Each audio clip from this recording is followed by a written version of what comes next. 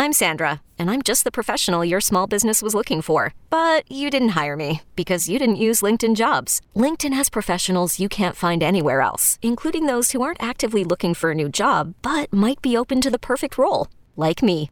In a given month, over 70% of LinkedIn users don't visit other leading job sites. So if you're not looking on LinkedIn, you'll miss out on great candidates like Sandra. Start hiring professionals like a professional. Post your free job on linkedin.com/recommend today.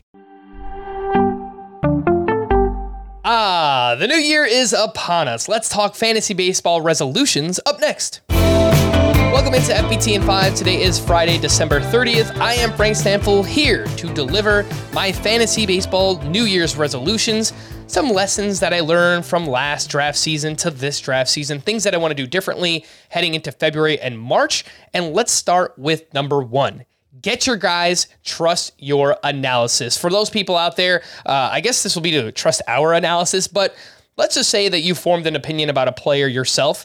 I would say to go with your gut and trust that opinion. Of course, you want to listen to as many people as you possibly can. There's a lot of smart people out there, but if you have a feeling on a player, go with your gut and trust your judgment. Because last year, I was just looking through my sleepers and my breakouts, and I had names like Tristan McKenzie and Shane McClanahan, Logan Gilbert, Jesus Luzardo. If you listen to the full-length podcast, you know that I loved Sandy Alcantara coming into the season as well. What happened?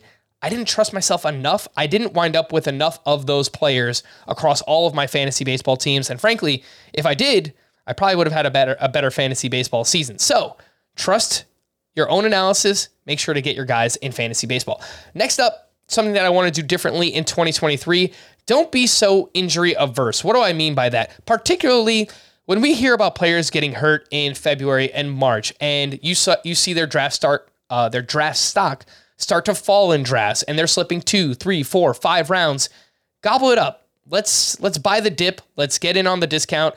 Last year, Luis Castillo, it turned out he hurt his shoulder. Zach Wheeler, same thing.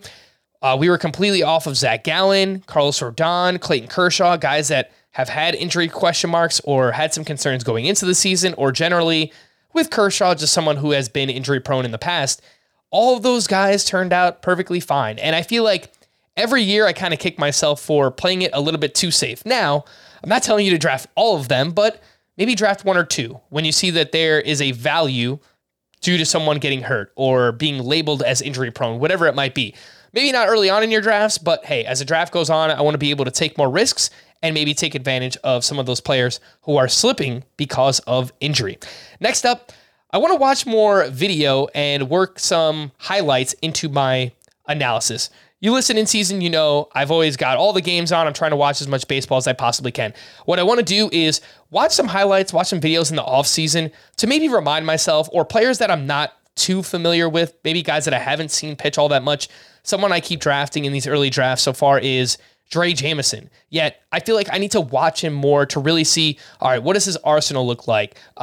What's his confidence look like, right? As a young pitcher. And I feel like this is something you can take into spring training as well and see if there's someone doing something differently. A pitcher maybe adding a new pitch or throwing a little bit differently than we have seen in years past, or maybe an adjustment to a batting stance for a hitter, whatever it might be. I think a great example from last year, Jesus Luzardo, someone I watched in spring training. He was going up against the Houston Astros lineup. They're basically their complete full lineup in spring training, and he was mowing them down. He was throwing his breaking pitches more, his changeup. He was throwing with conviction, with confidence. The velocity was up. There was confirmation on the velocity. There was a bunch of different beat writers and people tweeting about the velocity being up. These are all things that we need to pay attention to. One of the best players, one of the best fantasy baseball minds out there, Ian Kahn, a buddy of mine. We've had him on the podcast before.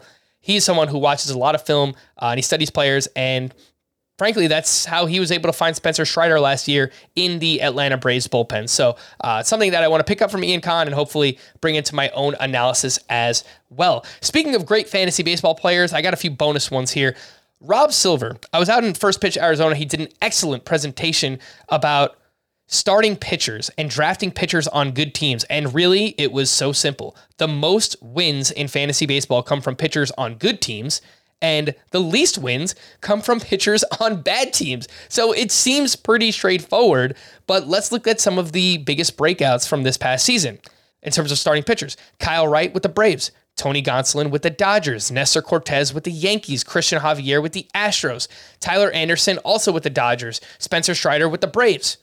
You notice the theme? They're all on great teams. This isn't always going to work out. I realize that, but it's much more likely that your pitcher is going to earn a win, get the run support, have enough bullpen help behind them if they come from a better team. So keep that in mind. And last but not least, something I've talked about for years, and it's kind of a pipe dream because I don't know that it's ever going to happen, but can we just find a way to get all of Shohei Ohtani's stats into one player for fantasy baseball purposes?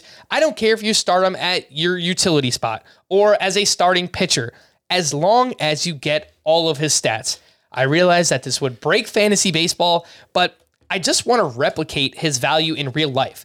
This guy is a unicorn. He's doing something that we have never seen before, and I feel like he needs to be valued that way in fantasy purposes as well. I can't tell you how many weeks where I've had this guy as a utility hitter, and then he goes out and he throws a 12 strikeout performance, and I just can't earn those statistics. And it's really, really frustrating. And I would love a way to get all of those stats into one player in fantasy baseball purposes. That would be fantastic. For more extensive fantasy baseball coverage, listen to the Fantasy Baseball Today podcast on Spotify, Apple Podcasts, the Odyssey app, or anywhere else podcasts are found. Thanks for listening to Fantasy Baseball Today in 5 all season long, all year long. Happy New Year to you. Make sure to stay safe. We'll be back again next week and next year. Bye-bye. Okay, picture this. It's Friday afternoon when a thought hits you. I can waste another weekend doing the same old whatever, or I can conquer it. I can hop into my all-new Hyundai Santa Fe and hit the road. Any road. The steeper the better. Because my all-new Santa Fe is available with H-Track all-wheel drive, so I can hit the trail without a worry in the world. Heck, with 3 rows and best-in-class rear cargo space, I can pack the whole family in with all our gear.